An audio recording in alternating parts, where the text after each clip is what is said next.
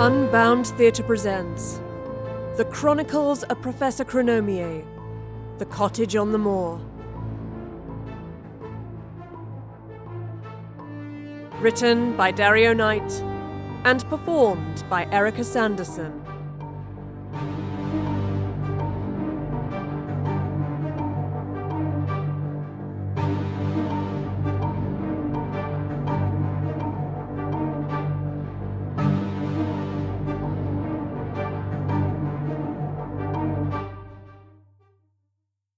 Chapter 2. The Warning. In a matter of seconds, the professor was at the foot of the hill, hurtling towards where Astrid lay unconscious. The insidious figures who'd appeared from hiding were edging their way towards the prone girl. "Get back!" the professor hollered at them. "Get back from her! She's with me!" As she approached them, she could see that they were dressed not so much in clothes as scraps of fabric, the remnants of all manner of garments stitched and tied together in a haphazard manner. One of the group, a man with a half-shaved head and an intricate tattoo covering one eye socket, had almost reached Astrid. He grinned menacingly as the professor approached. "You will not touch her," said the professor in a calm but stern tone. "She is my friend, and she is in need of help." The man cocked his head and narrowed his eyes. His breathing sounded like a hiss through clenched teeth. He took a steady, determined step forwards. "Stay back," the professor ordered. He responded in a language she had never heard before. On her travels in her own time, she'd picked up a reasonable grasp of many different dialects. Even those she could not speak herself were identifiable by their cadence and rhythm. But this was something new, guttural and harsh. The professor lifted her arms slowly, hoping the gesture would encourage the group to remain calm and demonstrate that she was unarmed. The man beside Astrid continued to advance, and so she brought up one arm across her chest, indicating she would strike if provoked. Her body language needed no translation, and neither did the man's gurgling laugh, which the others began to echo. He made a deliberately quick move towards Astrid's body, lunging as though to grab her. Immediately, the professor leapt forwards and he straightened up, swinging an arm to catch her across the face. She ducked the blow, grabbed him around the waist, pivoted, and threw him to the ground. He rolled, but quickly righted himself, his compatriots cheering and jeering at the sight of he and the professor circling one another.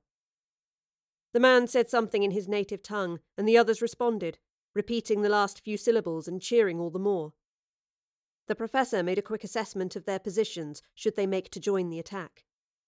Then the man made his next move by diving to tackle her. She dodged too late, and they tumbled across the soft ground. He tried to pin her arms down, only to be sent reeling by a kick to the stomach. The professor got to her feet, but another of the gang was immediately on her back, arms tight around her neck. She tried to spin to throw them off, but their grip was solid. The first attacker ran at her, but she managed to trip him. The rest of the crowd cheered again.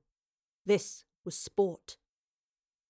Suddenly there came the thud of a heavy blow, and the man who'd begun the assault skidded across the ground in front of the professor, who was still arched over. A second impact forced the arms around her neck to give way. She managed to shrug off the attacker and span around to see a woman with a facial tattoo similar to that of her fellow assailant clutching the back of her neck where she'd been hit. Looking up, the professor saw an elderly man with unruly white hair dressed in a long, grubby raincoat and tough knee-length boots. He was brandishing a heavy club, which she guessed doubled as a walking stick and weapon to see off the attackers. He said something to her, but once again she could not make out the language.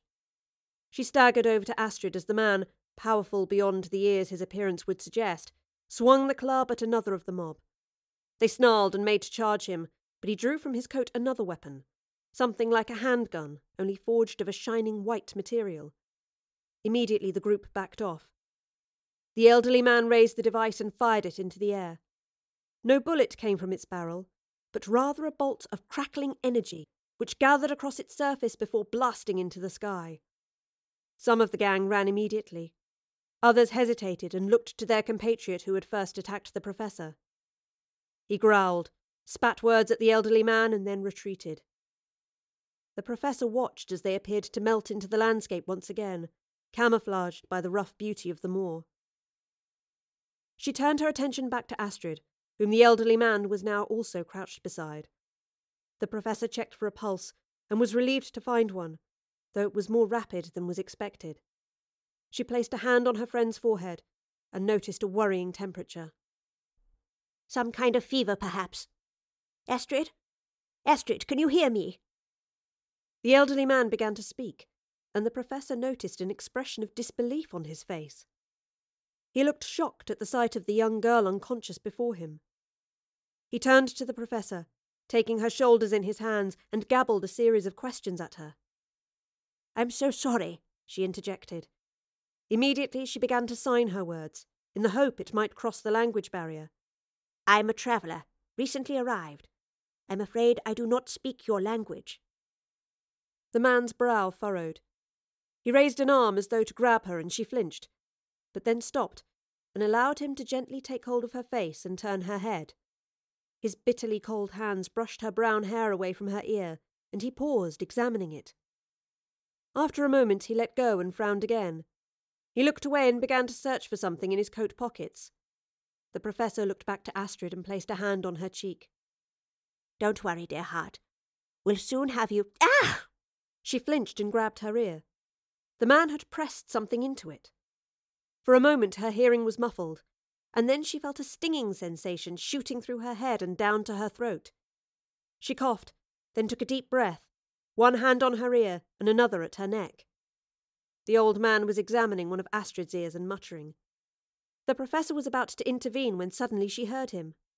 "Pays to keep a few spares." What? What did you say?" "Working, then," he grunted, and took from his pocket a tiny length of tube.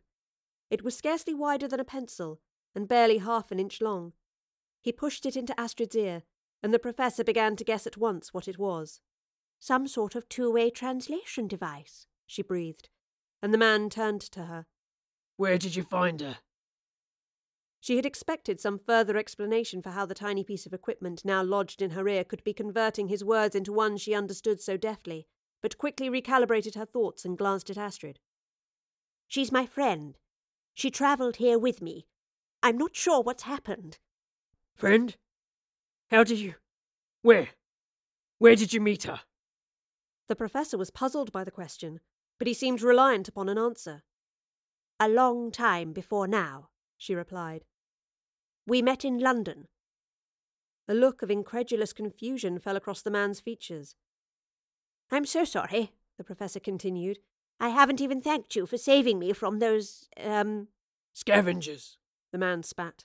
"Come round here every few spans looking for food. Be grateful you weren't it. We need to get her inside." He scooped Astrid up in his arms and looked closely at her face. "I have a few medical supplies back at my transport," said the professor, but the man was already moving away. She began to follow. "I can run back there and—" "No point," he grunted.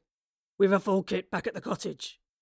The professor recalled the little stone building she'd seen in the valley. "Yes, of course," she replied. "Are you sure you can manage her? I don't mind." "She's no weight," he interrupted once again, but with a genuine and tender tone. By now they were ascending the hill, and the professor looked up at the darkening sky. Thoughts of the stars returned to her. "If you don't mind, I'll just detour back to my transport and grab a few things. I've seen the cottage. I'll catch you up." "Aye," he said without stopping. "I must apologise again. I've not asked your name." He wasn't listening. She slowed and scanned back to where the attack had taken place. She looked to the elderly man carrying Astrid, then moved with haste back towards the trees where they had arrived. Wasting no time, she dropped to her knees beside the time machine and pulled the top of the marble platform up, revealing a storage compartment beneath. She rummaged around and extracted a large roll of thick parchment, which she placed to one side before laying hands on a wooden box. Opening it, she took out a dagger, a token of a previous exploration in time. She tucked it into her belt, closed the storage compartment, took up the roll of paper and got to her feet. "What an extraordinary object," said a woman's voice somewhere behind her. She span on the spot, reaching for the knife, but paused. Before her stood a tall woman with long blonde hair dragged into a bun. She was dressed not unlike the elderly man, rough, weather-beaten clothes practical for the terrain. A thick coat covered some kind of dark tunic, and a pair of warm trousers were tucked into long, muddy boots. "Who are you?" asked the professor. "Please," she replied with haste. "There's no need for that knife of yours. I've not come to harm you. I saw what happened in the dell." "Saw, but thought better than to intervene," the professor noted with suspicion. The woman's gaze fell to the ground.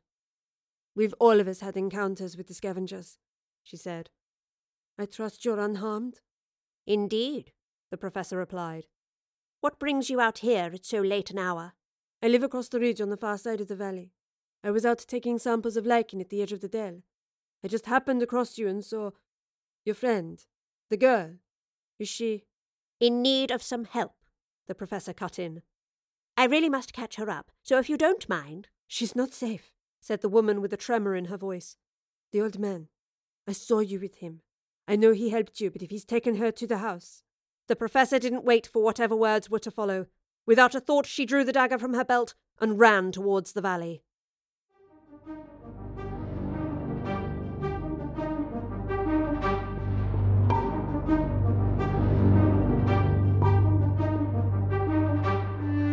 The Chronicles of Professor Chronomier, The Cottage on the Moor. An Unbound theatre production, written by Dario Knight and performed by Erica Sanderson, with music by Kevin MacLeod.